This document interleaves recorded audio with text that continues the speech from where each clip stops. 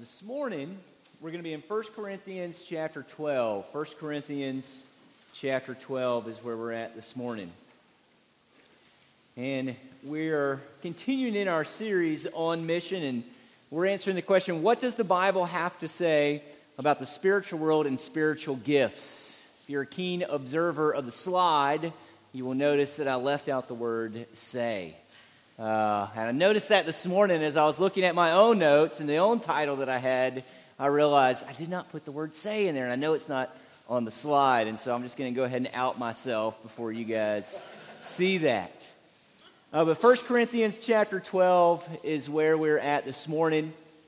We're going to read this as we go through, and so let's go to the Lord in prayer, and then we're going to dive in to the message. God, we thank you for this day and this opportunity to gather together as a church, to open your word, to learn from it, God. Today, as we look at spiritual gifts in the spiritual world, Lord, we ask that you would help us to gain a better understanding, as well as may we employ the gifts that you have given us. And this we pray in Jesus' name. Amen. Well, a couple of weeks ago, we began our current series on mission, and so far, in this series, we've learned that the church's mission to make disciples is what unifies us as a church. And if we're going to accomplish that mission, we learned that everyone has to serve. And we talked about service in a broad sense last week, and this week we're going to talk a bit more specifically about service as we think about the supernatural world and spiritual gifts. Now, I'm from Savannah, Georgia, and Savannah, Georgia is an old historic city. It is one of the original 13 colonies. It was founded by General James Oglethorpe in 1733. And if you've never been to Savannah, Savannah is a beautiful city. Its beauty has survived throughout the centuries. It even survived the Civil War. General Sherman, he was known for burning the cities that he had captured in the South. But when he reached Savannah, its beauty just struck him, so much so that he could not bring himself to burn the city. And so he ended up giving the city to Abraham Lincoln as a Christmas gift. Now, I tell you all of that to say that Savannah is old. And a lot of the buildings in Savannah are old as well. And with old buildings often comes stories of ghosts and even ghost tours. There's a number of ghost tours that they have in Savannah. And these tours, they take you through a bunch of these old buildings. They take you through them at night. You know, it's supposed to be scary and spooky and all of that. And as you're going through these spooky old buildings at night, you have this tour guide, this ghost tour guide who tells you about the ghosts who supposedly haunt these buildings and the encounter that people have had with these ghosts throughout the years. And a lot of times when people think about the supernatural world, this is what they think about.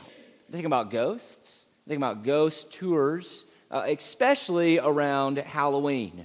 And that's mainly because the Enlightenment has taken us from a people who know about or have a knowledge about, have an acceptance of the spiritual world to a people who are really focused purely on the rational and the material world. You know, I think it's safe to say that since the Enlightenment, there has been a rejection of the supernatural world, at least to a certain degree in our society, which has led to or resulted in a misunderstanding of the spiritual dimension of this world.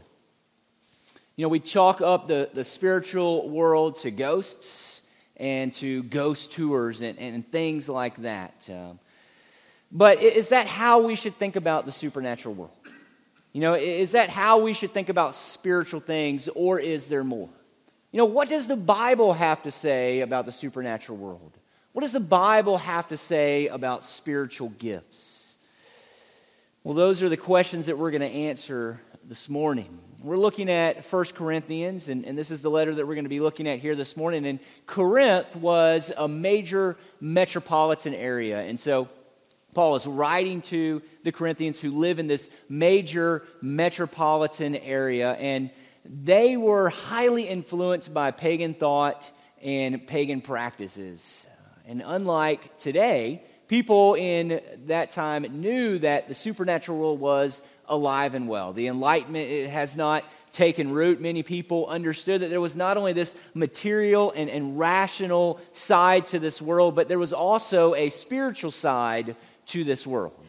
Worshiping the gods of the spiritual world, I mean, it was a common day-to-day practice back then. It was certainly something that the now believers in Corinth probably took part in the past. Most likely they took part in this worship in the past. And now they've been saved out of that, and so they're no longer worshiping these other gods. But certainly this is part of their past. It is part of their history. And so Paul is writing to them mainly because of their current situation, because of their current cultural practices. And he is addressing the spiritual world. And specifically, he is addressing the spiritual gifts in 1 Corinthians chapter 12.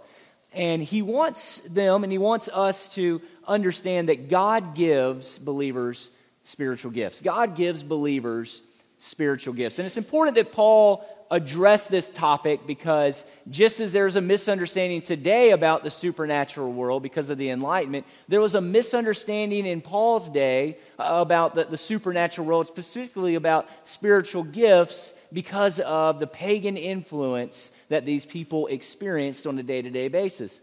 And because of this misunderstanding, there was a tendency to misuse these gifts, or there was a tendency to reject the spiritual gifts and reject the supernatural world, to think that everything in that realm was evil. And Paul doesn't want them to do either, and so he writes to clear up this misunderstanding. And so look at verse 1 and 2 with me. Now concerning spiritual gifts, brothers, I do not want you to be uninformed.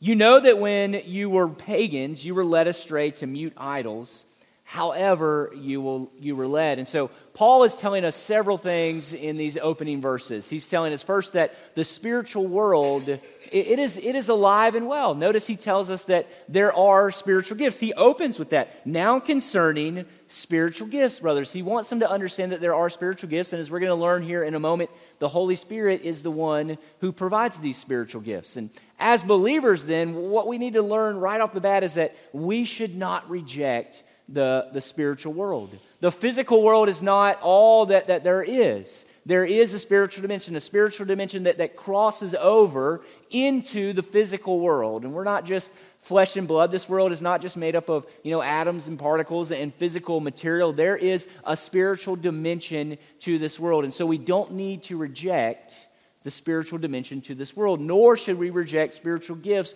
because spiritual gifts are given to us by God. While we shouldn't reject the spiritual world, while we shouldn't reject spiritual gifts, second, we can't allow the world to influence how we think about and how we use spiritual gifts. Notice there's some relearning that has to take place on the Corinthians' part. He says, right at the end of verse 1, he says, I do not want you to be uninformed. As well as he tells them that the way that they have been led in the past is not the way that they should be led today. In the past, the spirits had come, and the spirits, they had led them astray, and the spirits led them to worship mute idols. Idols that had no power whatsoever at all. They led them to worship these idols. And so Paul wants them to understand, Paul wants us to understand that the way that the world thinks about and interacts with the spiritual dimension is not the way that the believers are to think about and interact with the spiritual world. And so how then does the world oftentimes think about spiritual matters? Well, I think there are a number of ways that the world thinks about spiritual things. I think there are a number of ways that the world interacts with the spiritual dimension, and these are things that we should not do. So you think about Ouija boards or psychics or horoscopes, or even people today are using hallucinogenics in order to create this spiritual experience for themselves. And I know that a lot of people, they think about these things like horoscopes and psychics and all that. Oh, that's just a novelty. That's just innocent fun that we might have. These are innocent activities, but these things are far from innocent activities. But when you participate in these things, what you are actually doing is you are participating in the spiritual world, and you are not doing that in the way that God has designed for you to participate in the spiritual world. You are actually being led by demonic spirits rather than the Holy Spirit. And that's a problem because, as Paul points out here in verse 3, therefore, I want you to understand that no one speaking in the Spirit of God ever says, Jesus is accursed. And no one can say, Jesus is Lord, except in the Holy Spirit. And so what Paul is telling us here, he's saying, look, you guys need to be careful about who is leading you, right? There are spirits that are leading you. You can be led by these evil, demonic spirits, or you can be led by the Holy Spirit. And he gives us a test here, and he says, the evil, demonic spirits, they're not only going to lead you to worship idols, but as they lead you astray to worship idols, what you are actually going to be doing is you're going to be cursing Jesus. You're going to be talking down about Jesus. But then he says the Holy Spirit is going to lead you to say that Jesus is Lord. And only those who are led by the Holy Spirit are going to say that Jesus is Lord. And so he's giving them a test, and he's saying there are two ways that you can be led. There are two different paths that you can take. One is going to lead you to curse Jesus. One is going to lead you to recognize that Jesus is Lord. And so we need to be careful who is leading us. We can't just play around with these things like the world might play around with them. And that's especially true at this time of year. Right? I mean, Halloween is upon us. And really, this is can slide into us worshiping evil, demonic forces, depending on where you let things go. And you're confronted with this, on a daily basis during this time of year. And so we have to be careful. We have to think Christian about these things. And hopefully, as we work through this today, we will gain some of that understanding. And so when it comes to spiritual matters, there is some relearning that has to take place. There is some caution that has to take place. We cannot allow the world to influence us. We can't allow our past to dictate how we think about, how we interact with spiritual matters. Instead, we have to allow God's word to step in and influence us in this area. God is the one who has created this spiritual world. He is the one who gives us spiritual gifts. And so we should allow God to teach us about the spiritual world. We should allow God to teach us about spiritual gifts and how we might utilize these spiritual gifts. And so how? How should we think about spiritual gifts from a biblical standpoint? Well, we need to understand that spiritual gifts are given in variety. So look at verses 4 through 7. Now there are a variety of gifts, but the same Spirit, and there are a variety of service, but the same Lord. And there are varieties of activities, but it's the same God who empowers them all and everyone. To each is given the manifestation of the Spirit for the common good. And so first we need to understand that we don't need to run to a bunch of different deities in order to gain spiritual gifts. And this is why Paul is really hitting on the idea that there's one Lord, that there's one Spirit. This idea of oneness is there so that you would understand that you don't have to run to a bunch of different gods and worship a bunch of different gods in order to gain good gifts. There is one God, and He provides us with these good spiritual gifts that we are to use. And the gifts that are given, they're given in variety. Everyone does not have the same spiritual gift. One of the sports that I played growing up was baseball, and my dad, he still plays baseball. We've got a baseball fan. My dad, he still plays baseball in his 60s. And I'm not just talking about softball, right? You think about, older men, they kind of grow up and they get in their 30s and 40s and 50s and 60s, and they're playing softball. I mean, he still plays softball, but literally he still plays fast pitch baseball. 60s, he's doing this. Now, practically from the time that I could walk, my dad had me hitting that baseball off of the tee in our backyard. And then as soon as I was old enough to play coach pitch, I was on a team playing baseball, and I played for a number of years. after that. And one of the things that I learned right off of the bat, no pun intended there, was that baseball was made up of a bunch of different people who were gifted in a number of different ways. And so you might have people who are really fast, and you're going to put them in the outfield, right? They can run down the fly ball. Or maybe you're going to have somebody who can throw really well, and so they're going to play pitcher. Or maybe you got somebody who's really quick and they can catch and they can throw the ball very quickly to others. And they're going to play in the infield. There are a number of different people who make up a team, and they're all gifted in different ways to make up this team. And that's the same with the church. The church is made up of people who are gifted in different ways. People who will take these spiritual gifts and they will use them for the common good in order to build one another up in the faith. And so we each, every single person in here, if you are a believer, if you would call Jesus Lord, then you have a spiritual gift. And every single person is to employ that spiritual gift for the good of somebody else. And the thing is, we all have different spiritual gifts. Everybody has a different spiritual gift. Because these gifts, as we see here, are given in variety. Now, what are the spiritual gifts that God gives?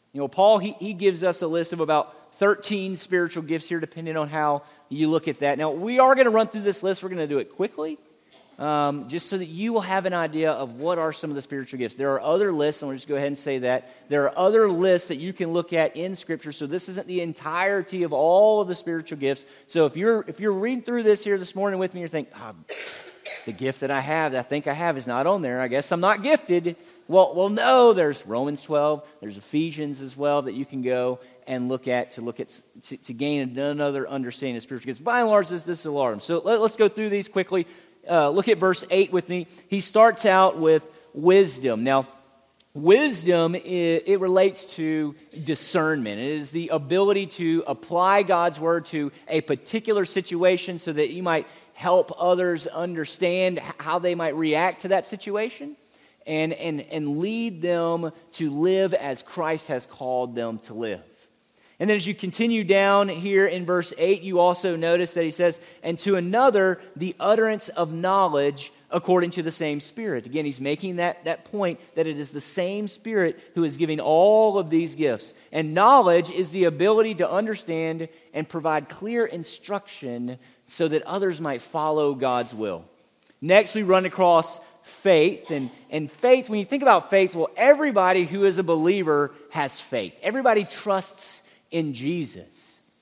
And so here what he's talking about is an extra measure of faith that is given to do a particular miracle or maybe to accomplish a specific task. So you think about those people who are being persecuted or those people who have this big task in front of them. Or, just think about those people who you think, man, they are so faithful. Like, they are always trusting in God. Nothing ever shakes them. Every single time you get around them, you are encouraged in your faith. You are encouraged to trust in God more because this person is just got this extra measure of faith that you just wish that you had. They may be gifted by the Spirit in this area of faith. Next, we see healing. Now, healing is the God-given ability to bring about healing in another person. Now, this doesn't mean that everybody is healed all of the time, right? That we're going to have some healing service and every single person who walks down this aisle is going to be healed, or we're going to ask you for money and we're going to send you a handkerchief or something like that, and you can just, wave that around your house and you are going to be healed. That is prosperity gospel. That's not what we're talking about here. But God does heal, and God does use other people to heal from time to time. Next, we see miracles, and miracles is the God-given ability to perform mighty works, whether for deliverance or for judgment. Next, we've got prophecy. And when we talk about prophecy, we're not talking about future predictions of what is going to happen. So when you think about the prophets in the Old Testament, a lot of them would provide what we would consider prophecy, and it is this prophecy that is looking forward to the future. It's predictive. This prophecy was fulfilled. That's not what we're talking about. The canon of Scripture, the Bible has been closed, and so nothing else is added to that. So we're not gaining new revelation. We're not gaining new scriptural revelation that we're going to write and, append to this book. Anyone who says that is a false teacher. And so that's not the type of prophecy that we are talking about here. And we're not just talking about preaching either. Sometimes people want to take this and they don't really know what to do with this word, and so they say, well, that's preaching. We're gonna attach that to preaching. Instead, what I believe prophecy is a Spirit-prompted message that is intelligible.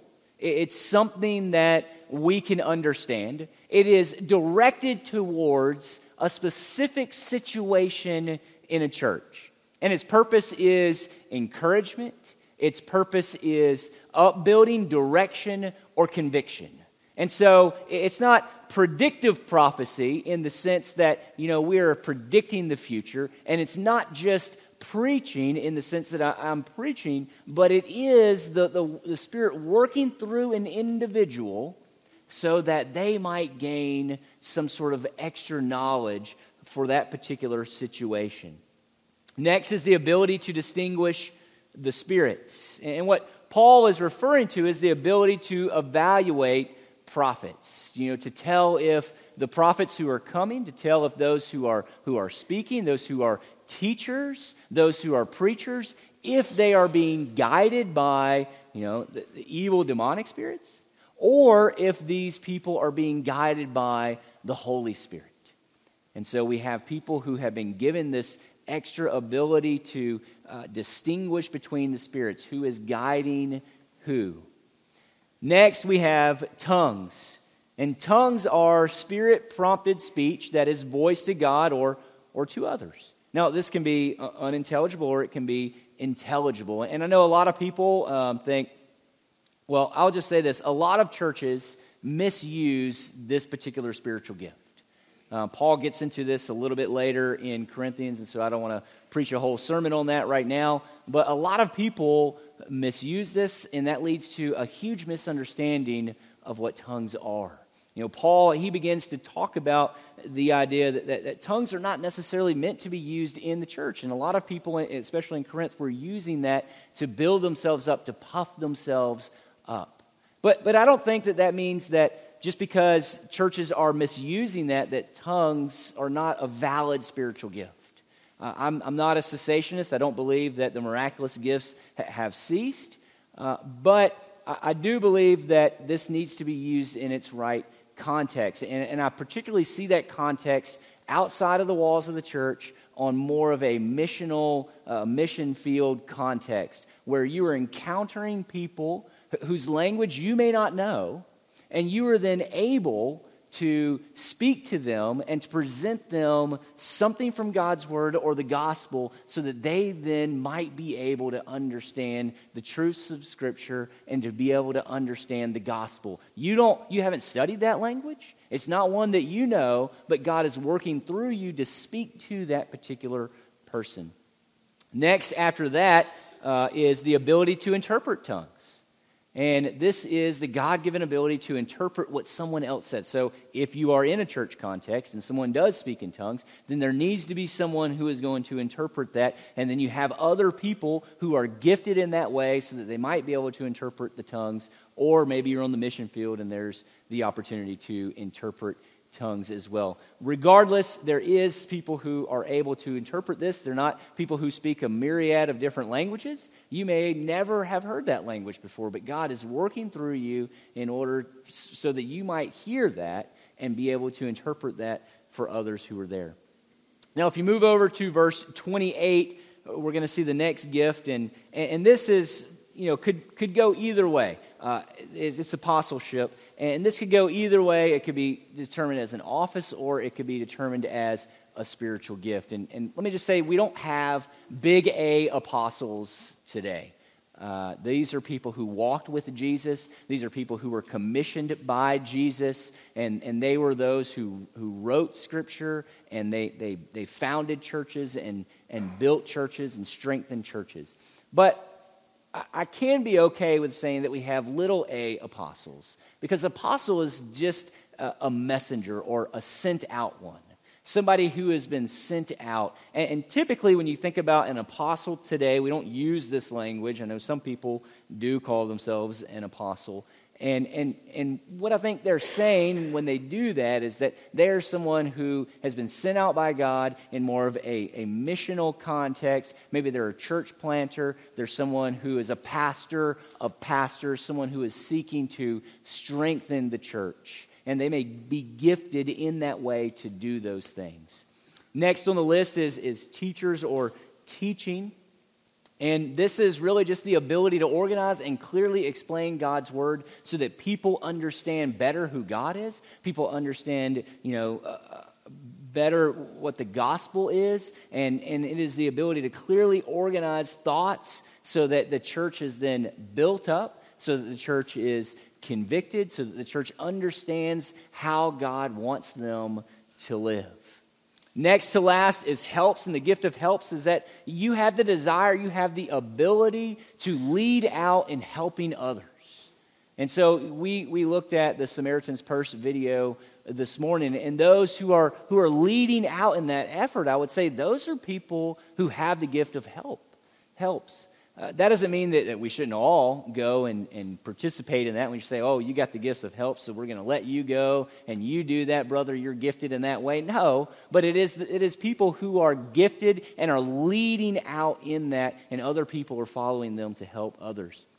Now, last but not least is administration, at least on our list that we have here. And this is the ability to perform organizational or leadership type tasks so as to lead and serve God's people. Now, I know that's quick. I know we ran through a bunch of those really fast. If you have questions about that, I'd certainly be willing to meet with you and talk about that. If you don't know what your spiritual gift is, then let's set up some time to talk about that, because we all do have a spiritual gift. And I would ask you, this week, if you're unsure about that, to pray about it, to look over this list again, to go to Romans chapter 12, to go to Ephesians chapter 4, read over those lists, pray about it. Ask God to confirm what your spiritual gift might be. And if you still have some questions about that, let's set a meeting, let's get together, and let's talk about that. Because we all have them, and we all need to know what they are. If you're a believer in Jesus Christ, if you're willing to admit that Jesus is your Lord, you possess at least one of these gifts. And as a member of the body of Christ, it is crucial that you employ your God-given gift so that we might accomplish the mission of the church. And that's where we're heading. That's how this ties in to today, or to the series that we're in. We are using our God-given gift so that we might be on mission, so that we might be people who are making disciples. And we each need to use our gift in order to do that. And while everyone is gifted differently, we all comprise the body of Christ. And so look at 12 through 13. For just as the body is one and has many members, and all the members of the body, though many, are one body, so it is with Christ. For in one Spirit we were all baptized into one body, Jews or Greeks, slaves or free, and all were made to drink of one Spirit. Now here Paul, he begins to use this body metaphor. He likens the church to a body. And I think this is a great illustration because the body is connected together. The body has different parts and different members, just like the church has different parts and different members. And even though we all have different gifts, we are all connected together with one another, just like our body has different members that are all connected together. That's what makes the body.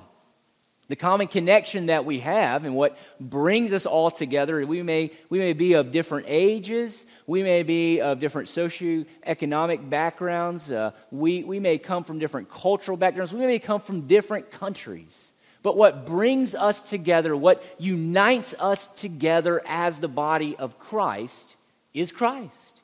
It is the Holy Spirit. It is the Holy Spirit who draws us to Christ so that we might believe in Jesus as our Lord and Savior. It is the Holy Spirit who then draws us together as the body of Christ. And He gifts each and every single one of us as we are gathered together with one another.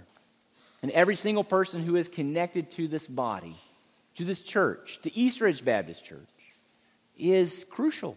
Every single person. We all have different gifts. Everyone here is a different part of the body because everybody is gifted differently. No one's gift is greater than another gift either.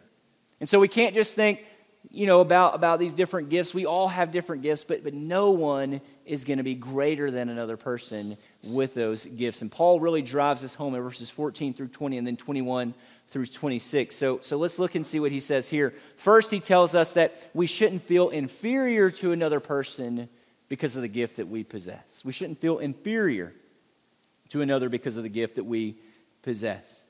For the body does not consist of one member, but of many. If the foot should say, because I'm not a hand, I do not belong to the body, that would not make it any less a part of the body. And if the ear should say, because I'm not an eye, I do not belong to the body, that would not make it any less a part of the body. If the whole body were an eye, where would be the sense of hearing? If the whole body were an ear, where would be the sense of smell? But as it is, God arranged the members in the body, each one of them as He chose. If all were a single member, where would the body be?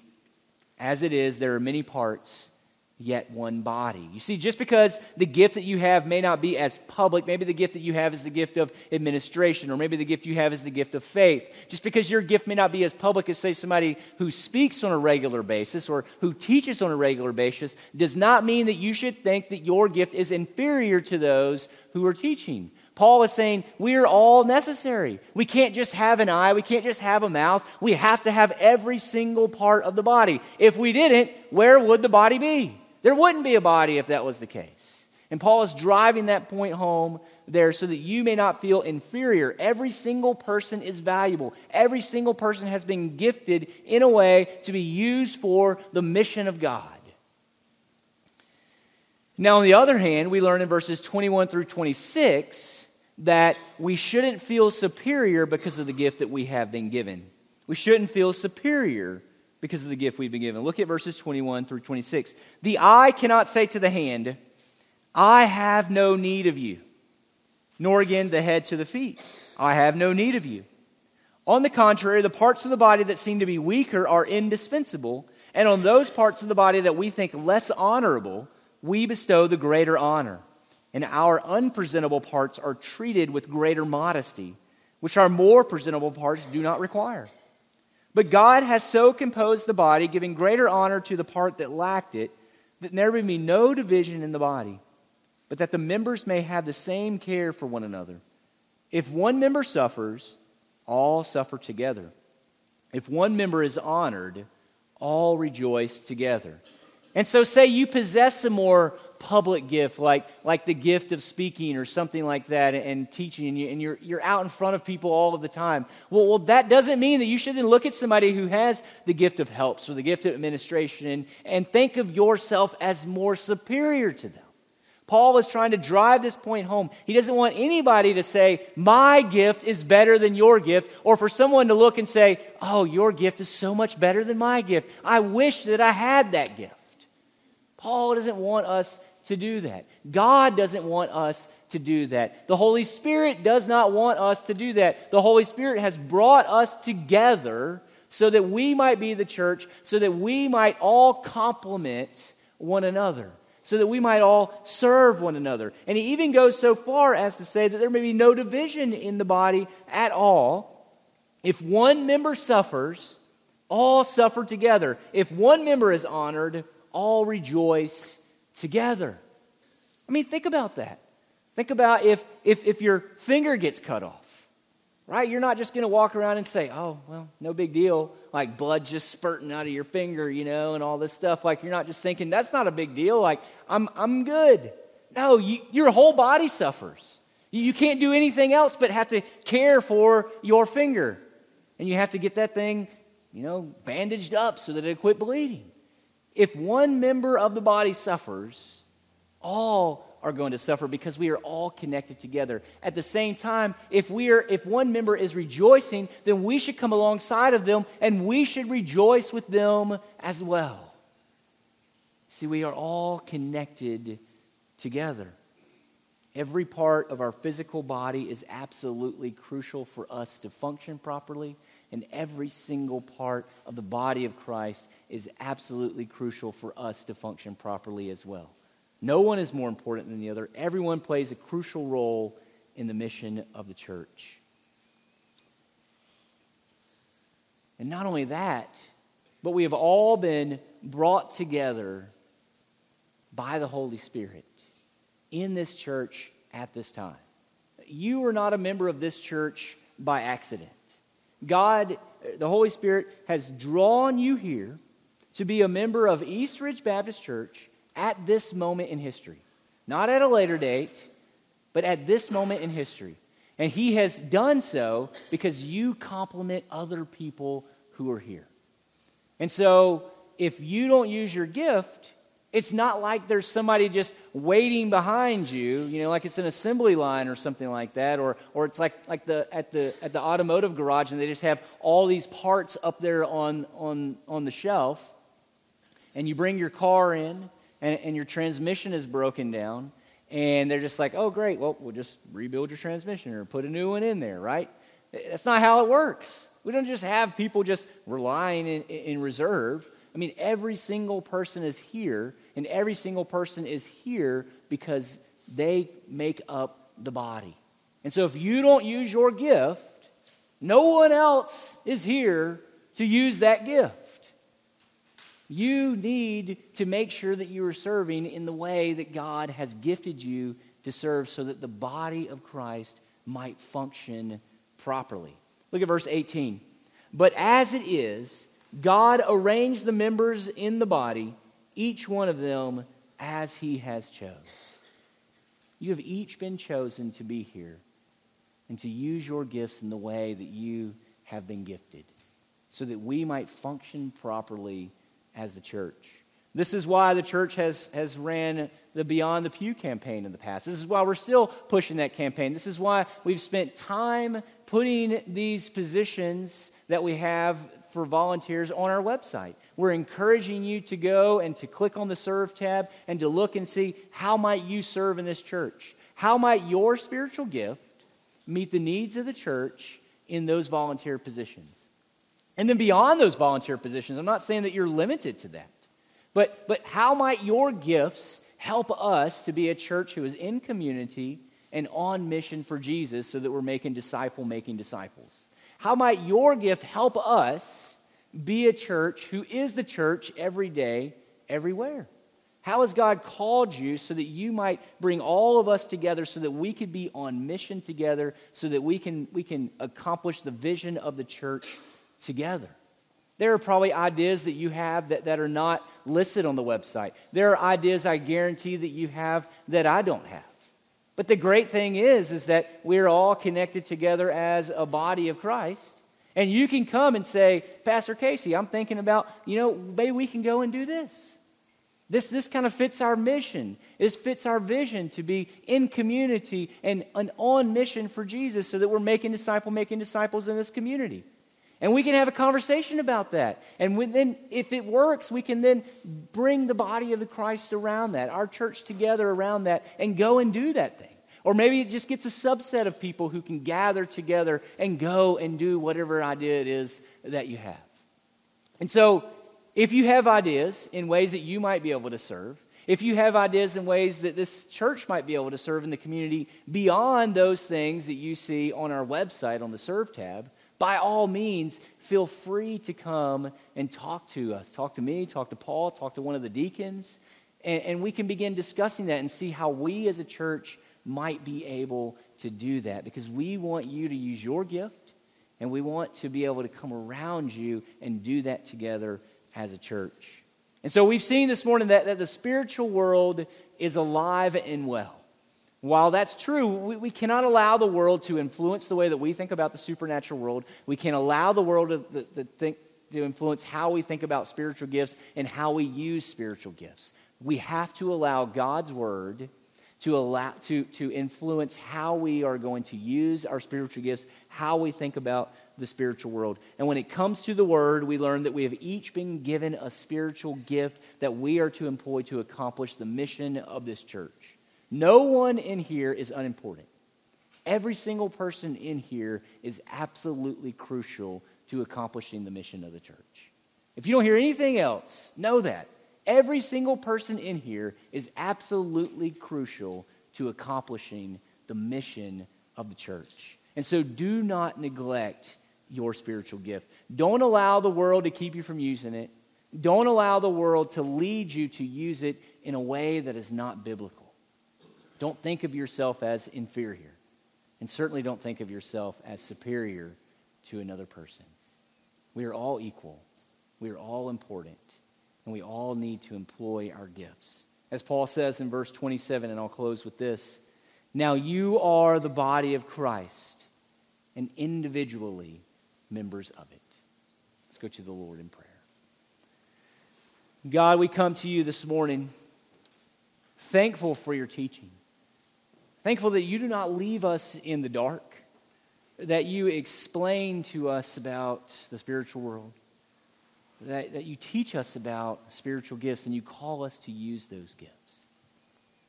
And so this morning, Lord, we pray that you would work in the hearts of each of the members of this church so that they might be motivated to know what their spiritual gift is and to use their spiritual gift to accomplish your mission. And this we pray in Jesus' name. Amen.